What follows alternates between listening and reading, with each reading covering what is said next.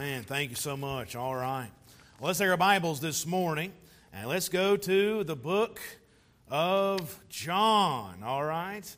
And some of you are like, I thought we was in Jonah. Well, we are and have been in Jonah for quite some time. But for this morning, we'll be in the book of John. All right. And we'll try to finish up Jonah very soon, maybe even this evening as well. But today is the Sunday before Easter, and historically, this Sunday has been considered Palm Sunday, all right? And this Palm Sunday, the Sunday before Easter, it represents really the entry of Jesus into Jerusalem, because he came at that moment to Jerusalem as our Savior.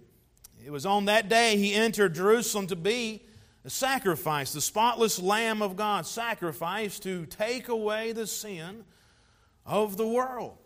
And this event and Sunday, really, the Sunday before, can be easily overlooked, seeing it's in the shadow of the next Sunday, Easter Sunday. But both of these days and events are very important in the life and ministry of the Lord Jesus, and of course, the life of every believer. And so we don't want to just skip it over, all right? It's very important to consider. So I want to consider that this morning. And really the title of the message is this, if you're taking notes, it's a triumphal entry into Jerusalem. All right? It's simple. But the triumphal entry into Jerusalem. And though there are many texts we can consider as we look at this entry into Jerusalem, the main one I'm going to look at today is John chapter 12. All right? John chapter 12, and we'll start in verse number 12 in just a moment. But as you're turning there, we need to keep the context of the text in mind, which is always good to do. It's always good to keep context in mind, all right? You can say amen right there. That's a good thing. Okay, you can say amen to that. It's always key and good to keep the context of the text in mind. So keep in mind, as you come to chapter 12 and verse number 12, Jesus has just left the town of Bethany where he raised Lazarus from the dead. It was there as well. He spent some time with his disciples at Martha's house, we believe it to be her house. It's there that Martha, served the Lord, served the disciples as well. It would be there where Mary anointed the very body of the Lord Jesus Christ, of course, in preparation for his death and burial. But she anointed his body with the ointment spikenard, if you remember that story. Very costly, very precious ointment. But she did this because she knew what was coming. She knew what was about to happen.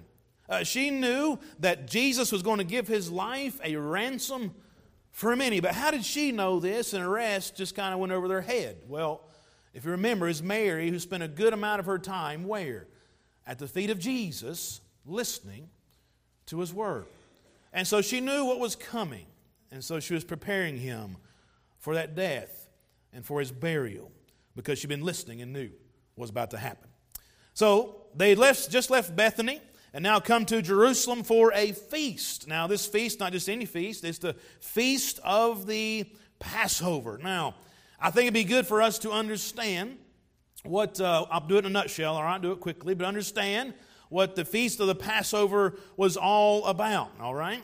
So the feast of the Passover is one of the most important feasts in Jewish history, and probably the most celebrated, no doubt, but this would last up to 7 days. And many people would come, many Jewish people and even Gentiles would come from around the world, but especially around that area, to Jerusalem to worship. And the purpose of this feast was this, to commemorate the exodus of the Hebrews from the Egyptian bondage.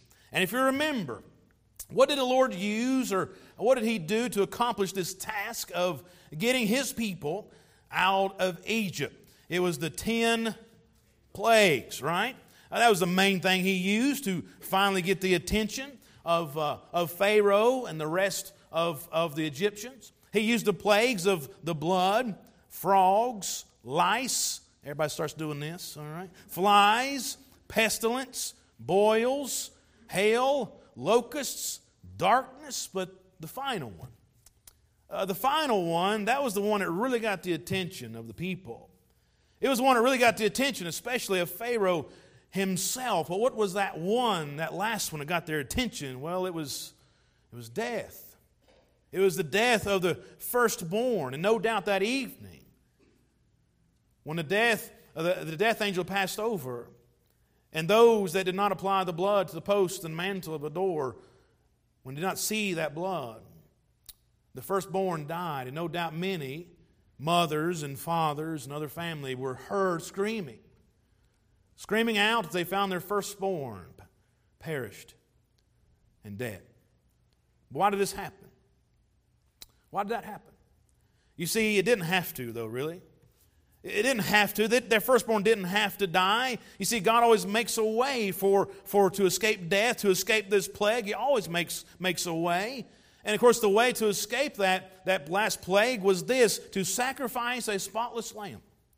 It was to take the lamb's blood and apply it upon the post and mantle of the door of that house. And then, as the death angel passed over the house, he saw the blood, he would pass over your house, and you'd be saved.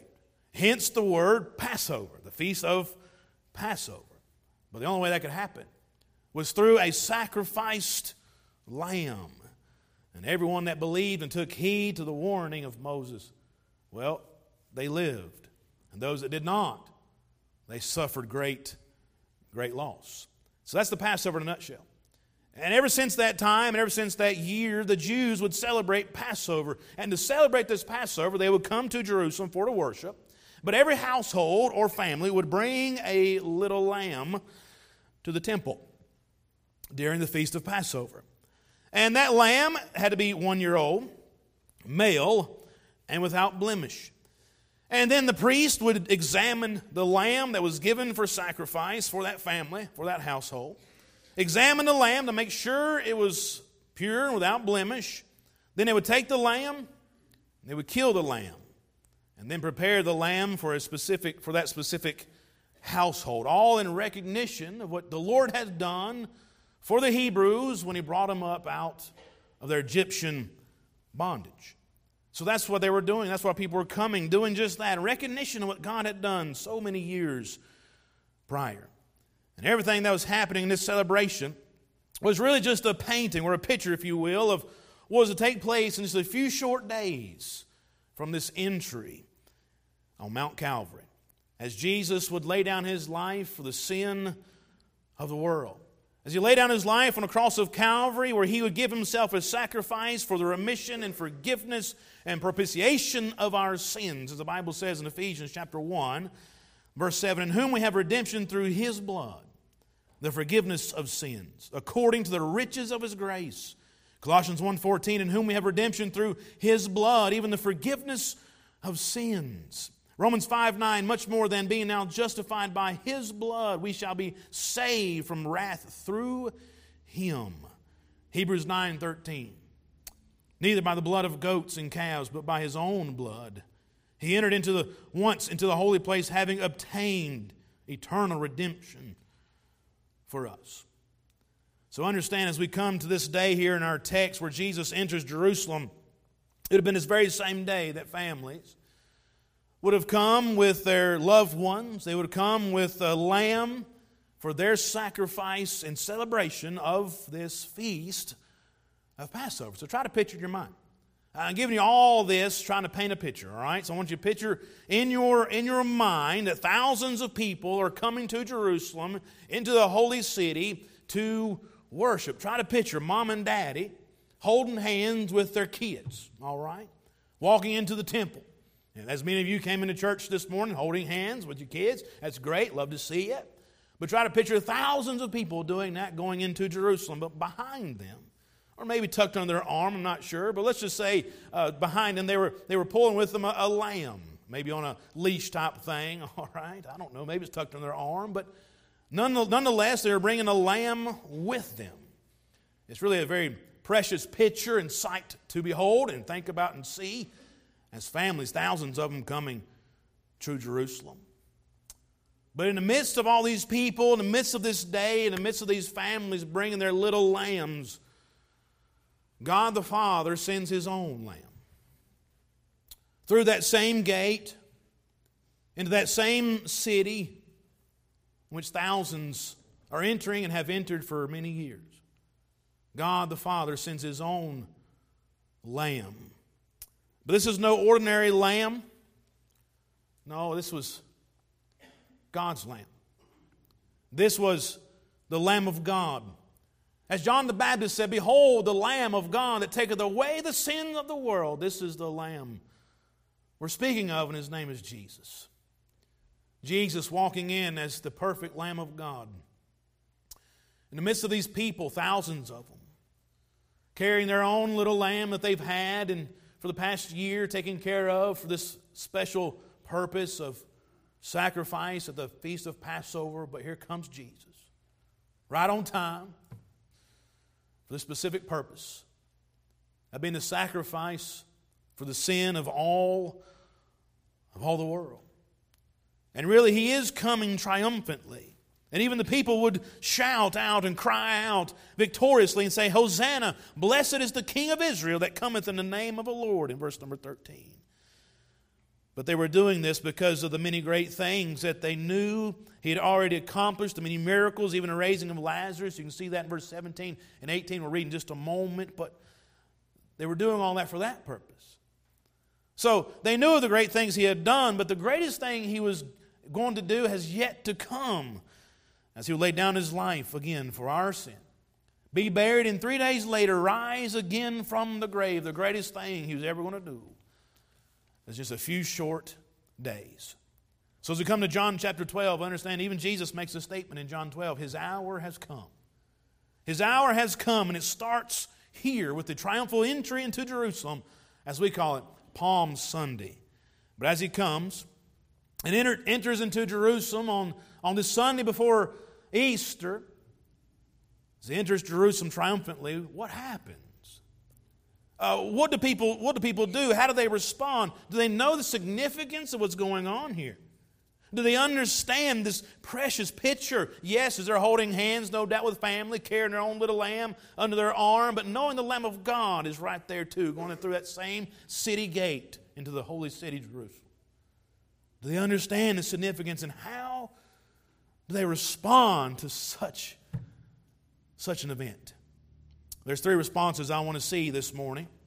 And the first one is this. Number one, as Jesus enters triumphantly into Jerusalem, response number one is this: people were excited.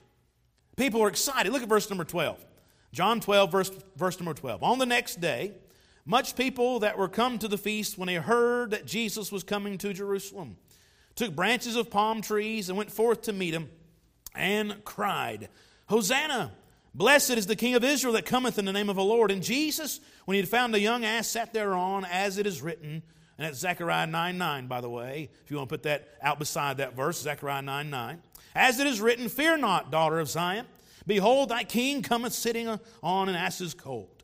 These things understood not His disciples at the first, but when Jesus was glorified, then remembered they that these things were written of Him, and that they had done these things unto Him. The people, therefore, that was with Him when He called Lazarus out of the grave and raised him from the dead bear record. For this cause the people also met Him, for that they heard that He had done this miracle. Here it is, verse number 19.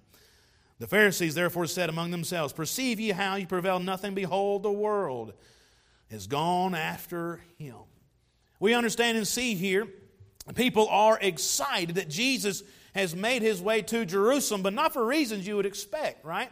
As we look back and have the privilege of reading the whole canon of Scripture, they're not excited for the same reasons we would be. You see, they're not excited that He had come to die for their sins or to give His life a ransom for many, to give eternal life, to provide eternal life for all mankind. That's not why they excited that He had come. Rather, they were excited that Jesus had come into Jerusalem that day for this reason, at least in their mind.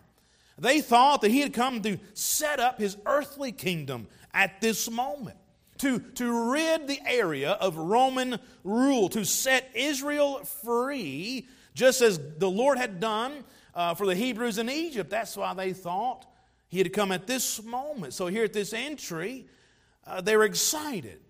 And they rehearsed a celebration of victory that the Jews had won many years prior to this. And really that victory had become a tradition for them, all right? But some 200 years prior to this entry, Jerusalem was under the control of another cruel nation, the nation of Syria. And the king of Syria hated the Jews and humiliated them into submission. But a man by the name of Judas Maccabee would rise up.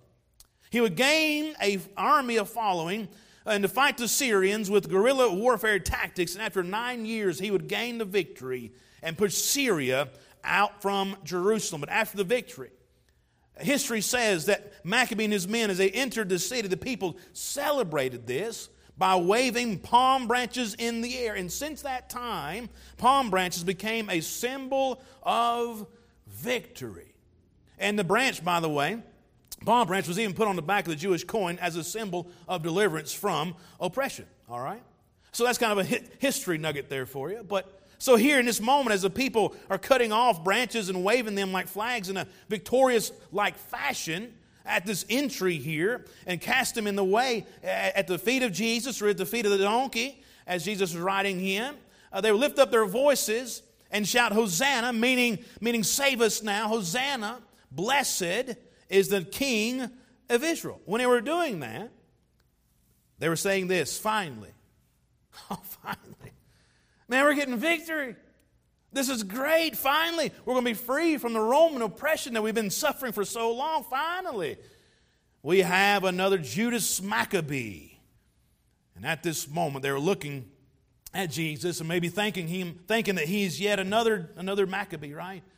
Mother Maccabee is here, but listen, that's not why he came. They were excited for that potential. Maybe that's why he's here, but that's not why he came. That's not, Jesus is not just another Maccabee. He's not just another ruler, not just another victor. No. He is the King of kings and Lord of lords, but he wasn't coming at this moment to set up a kingdom, earthly kingdom at this moment. He wasn't coming at this moment so the Jews be set free from bondage of Rome. Rather, he's coming to set them free from the bondage and penalty of sin. He was coming at this moment not to free them from persecution, but to free them from the wrath of God. They would suffer in hell. That's why he was coming. Not just to give peace in Jerusalem, but truly to give them peace with God. That's why Jesus was making this victorious entry into Jerusalem. Romans 5:1, therefore being justified by faith, we have peace with God. How? Through our Lord Jesus Christ. But at this moment, the people were excited for another reason. Thinking that he's coming to give us deliverance from our oppressors. And now is our chance, seeing that he's done so many mighty things, seeing he's even raised the dead. We've got to crown him at this moment as our king. Let's march forth. There's nothing he can't do. Let's take our country back. That type of thing. That's why they were excited. But Jesus was coming for another reason. Not for the physical kingdom, but for the spiritual kingdom. Not for the here and now, but for the hereafter. God had bigger and better plans for all these people at this moment. Not just for these people, but for the whole world, for you and for me as well. So these pilgrims, they were excited. They were excited he's coming, but they didn't grab a hold, at least a full grasp of the meaning of the entry of the Lord Jesus Christ into Jerusalem just yet. Even his disciples didn't fully grasp it or perceive the reason either until later on. You see in verse 16, all right. They didn't fully grasp it yet. They were excited, but for the wrong reasons. And then I want to see this response. Number 2. The Greeks were seeking. Look at verse number 20. I love what one of them says here in verse 21. We'll get to in a minute. But look at verse number 20 through 22. And there were certain Greeks among them that come up to worship at the feast. Then the same came therefore to Philip, which was of Bethsaida of Galilee, and desired him, saying, listen to this phrase, Sir, we would see Jesus. Philip cometh and telleth Andrew, and again Andrew and Philip tell Jesus.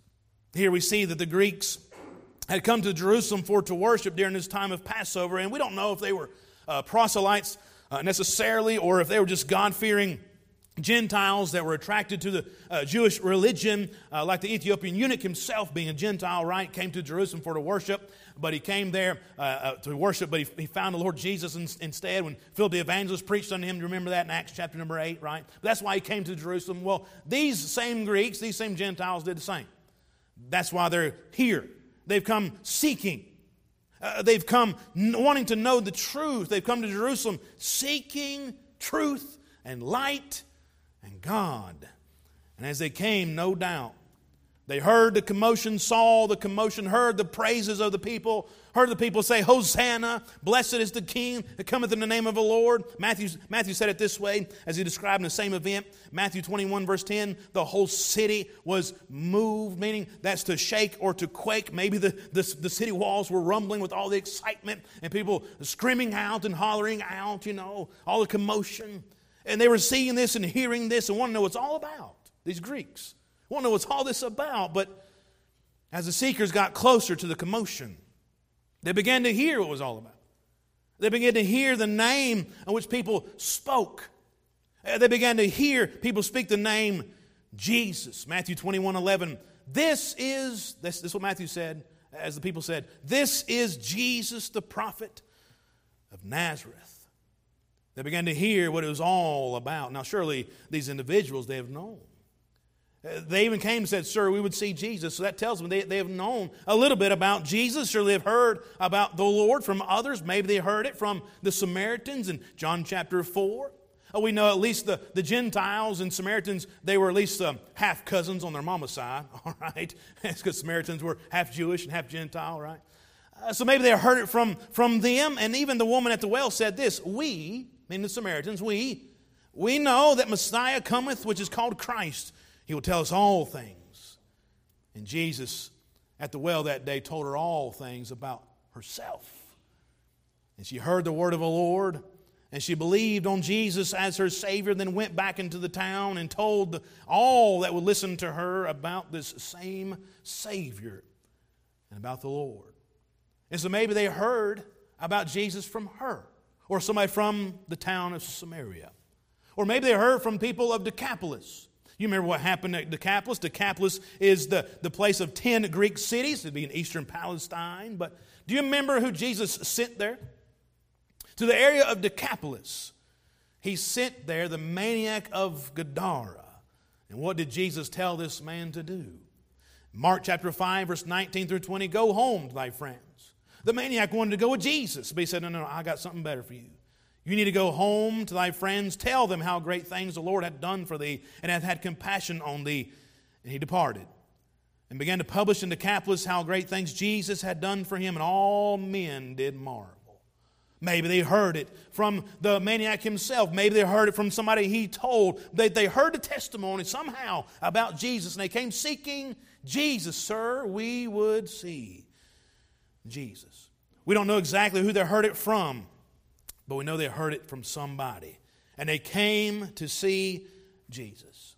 And the very first person they came up to as far as the disciples was Philip, maybe because he had a Greek name, which was a good name, by the way. But anyway, he had a Greek name. He came up to Philip, and maybe they thought he'd speak the same language. But he said, sir, we would see Jesus. And it's an absolutely challenging statement to me. We would see Jesus. This is all they wanted. This was their greatest desire. This is whom they came seeking. Can I ask you a question real quick this morning? What is your greatest desire in life? Who is it, what is it that you want the most?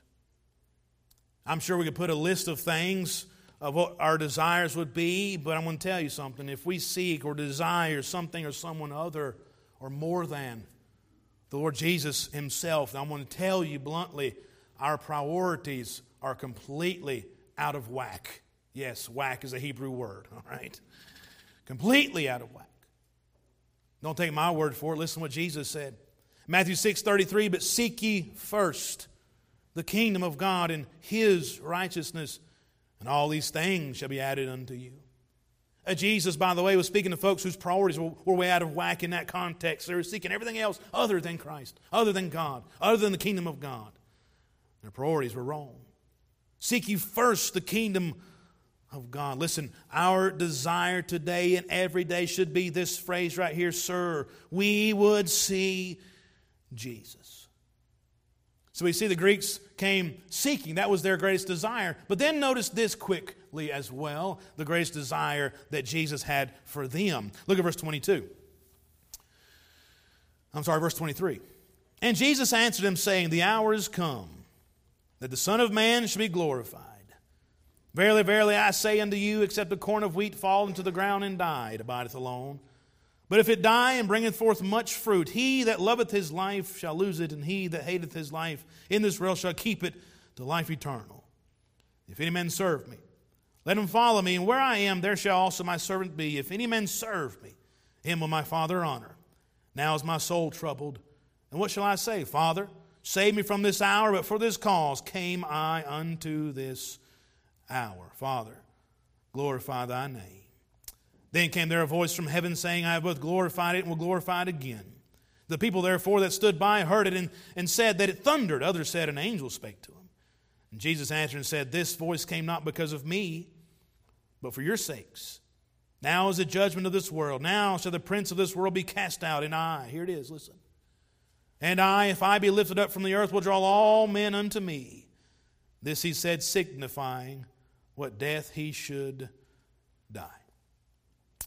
The desire that Jesus had for these men as they had a desire for him was this. He wanted them to not meet him as a mere man or know him just as a good teacher, but know him as their Savior. And this is his desire, not just for these Greeks, but for the whole world as well. The Bible says in 1 Timothy 2:4, who will have all men to be saved and come to the knowledge of the truth. This is what Jesus wants. This is his desire for everyone to be born again, for everyone to be saved, including you.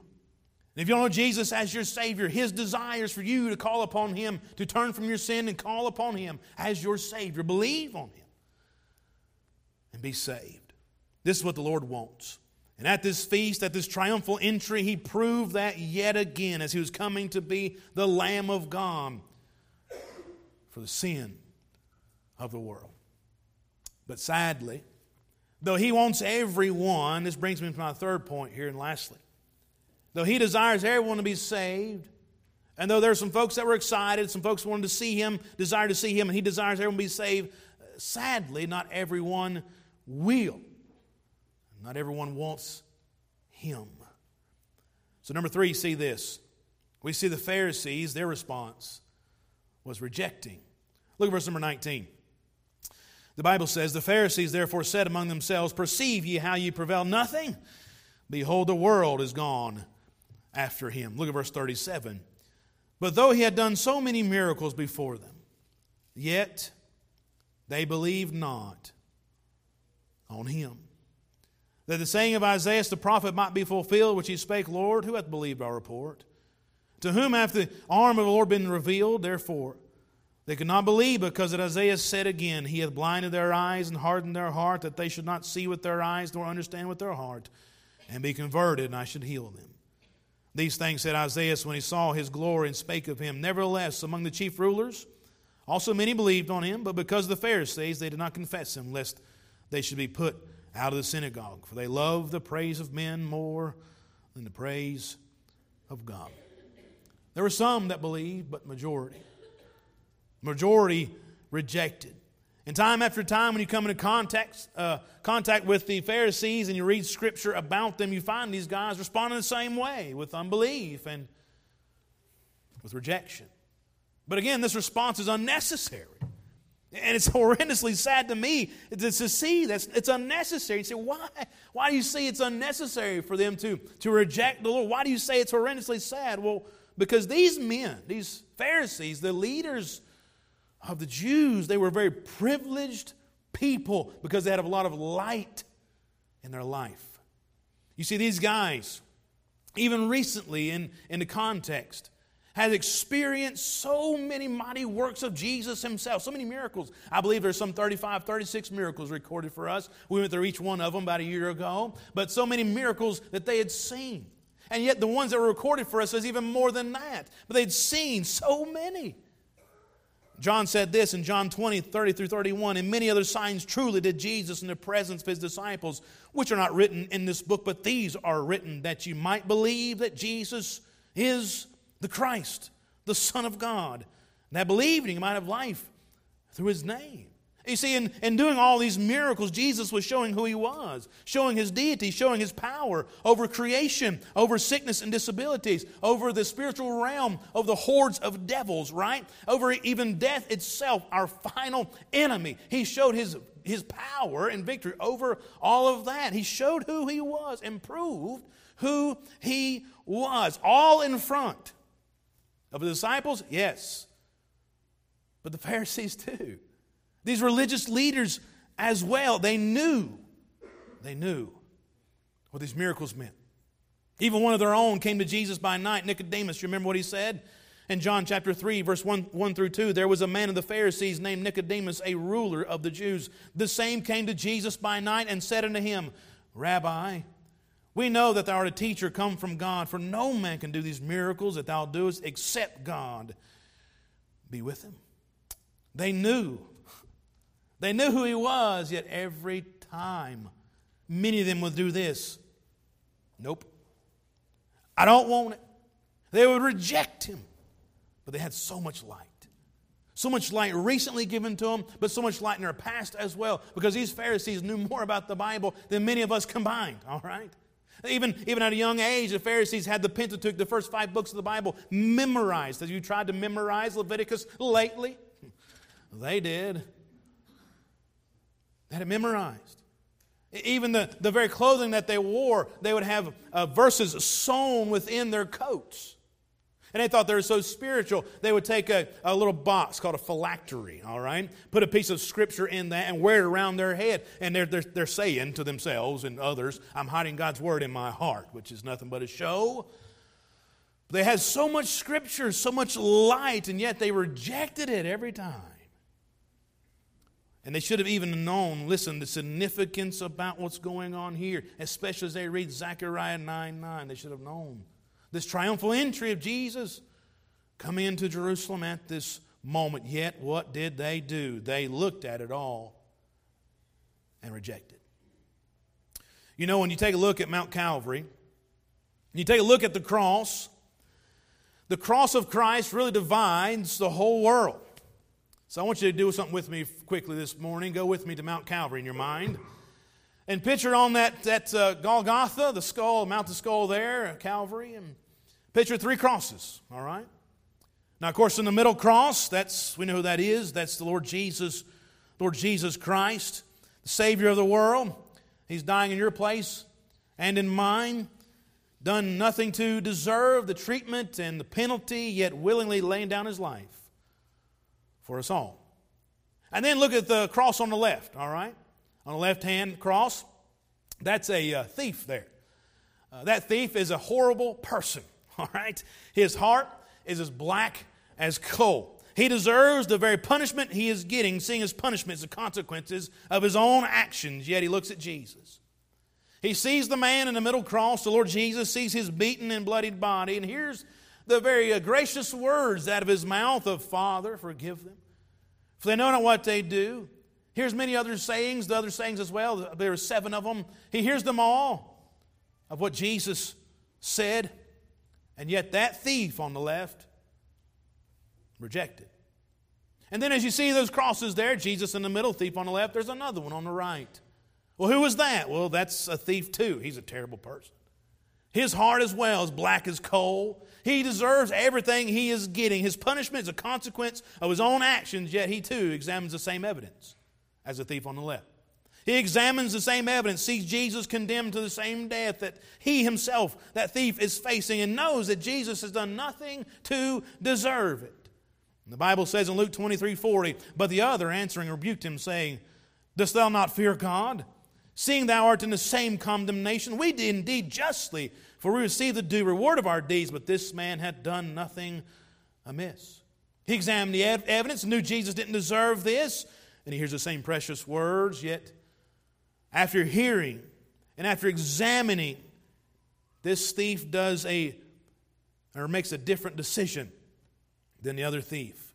You see, that thief on the right casts himself at the very mercy of King Jesus and says this, listen, Lord, remember me when thou comest into thy kingdom. Luke 23 and verse 42. Why would he say thy kingdom if he never believed that he was not a king?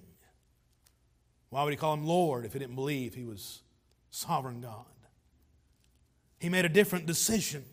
And then this thief, because of his different decision, he heard the most peaceful words he had ever heard spoken to his soul. In Luke 23, verse 43, Jesus said unto him, verily, meaning truly, this is going to happen, true, this is the truth. Verily I say unto thee, today shalt thou be with me in paradise. But what was the difference? What made the difference, rather, in these two thieves' lives? Both were thieves. Both were terrible, black-hearted sinners. Both were dying. Both were getting what they deserved. But what was the difference? One said, if thou be Christ, save thyself and us. The other said, since you are Christ, remember me. Both of them examined the evidence. One said, I'm guilty, but he had done nothing amiss. One said, examined the evidence and said, I'm guilty, but he also railed on Jesus. One believed on the Lord, the other did not. One called upon Christ to save him, the other did not. One received the Lord Jesus, the other rejected Jesus. What made the difference? This is simple. I'll make it as simple as I can. You ready? What made the difference in these two lives, these two thieves? Both were the same, right? Sinners, deserving of the punishment. What made the difference in their life and ultimately eternal life is what they did with Jesus. So let me ask you a question this morning. What have you done with Jesus? What have you done with the Lord Jesus Christ, with the equation on that cross? What have you done with Him? If you were one of the thieves, which one would you have been? Which one? What have you done with Jesus? Understand we're all sinners deserving the same punishment in hell forever. We all deserve that. Romans chapter 3:23, for all have sinned to come short of the glory of God. We all deserve that. We all have. We all need Jesus. Romans 6:23, for the wages of sin is death, but the gift of God is eternal life through Jesus Christ our Lord. And Romans 10:13, whosoever shall call upon the name of the Lord shall be saved. What have you done with them? We're all the same. The ground, as they say, is level at the foot of the cross. We're all the same, but what have you done? With Jesus Christ, have you received Him? Or have you rejected Him? Don't reject Him anymore, but rather call upon Him to save you today. And as many as received Him, to them gave He power to become the sons of God. Receive Him today. Trust Christ today. So this triumphal entry, there's many responses. There's many responses. And there's many responses sometimes when it comes to giving the gospel. But the main two are this: believing it or rejecting it. That's the bottom line. Believe in the good news of Christ, or no, I'll do it my own way. And there is a way that seemeth right unto man, but the end thereof the ways of death. What will you do with Jesus? What will you do with the gospel? We're going to pray here in just a moment. And I encourage all of you to pray for this. I know that next Sunday is Easter. And many people around the country and around the world will celebrate that. They'll go to church. Many who do not normally go will go to church on Easter with their family or friends. But it's another opportunity for them to hear the gospel. And let's pray that they believe the gospel and receive Lord Jesus Christ as their Savior. That's what I'm going to ask you to pray specifically. And maybe you have friends and family on your heart and on your mind. Pray for them specifically. Call their name out to God. You know they need the Lord. Let's pray for that. Pray for these invitations been giving out, that they'll read and see the gospel and trust Jesus as their Savior. We have to pray. We have to pray. Now, many times, I do this, don't get me wrong. I pray before I preach. Don't you think it's good your pastor to pray before he preaches? All right, a few of you. All right, good. But here's what we need to do too. I'm learning, always learning, right? We should always grow and learning. Your pastor will know everything, just so you know that, okay? But after the gospel is preached, after the word of God is given, the Bible compares the word of God to a seed, right? And some of the ground that it falls upon is good ground. Some of it rocky. But the seed still, what of the ground it falls upon, the devil tries to snatch away. Because he's like that raven, right? Trying to snatch away the seed. Let's pray specifically, even after we give the gospel, that the seed of the Word of God will take deep root in good ground and spring forth good fruit. Fruit, yes, of them trusting Christ to everlasting life, but fruit as believers as well. So pray with me. Pray with me on this matter, because people need to hear. And maybe you're here this morning and you've heard it before, but you're here and God's working conviction in your heart. You know you need Christ. I'm going to tell you, please, encourage you, please, don't leave here until you get that settled. To believe on Him as your Savior.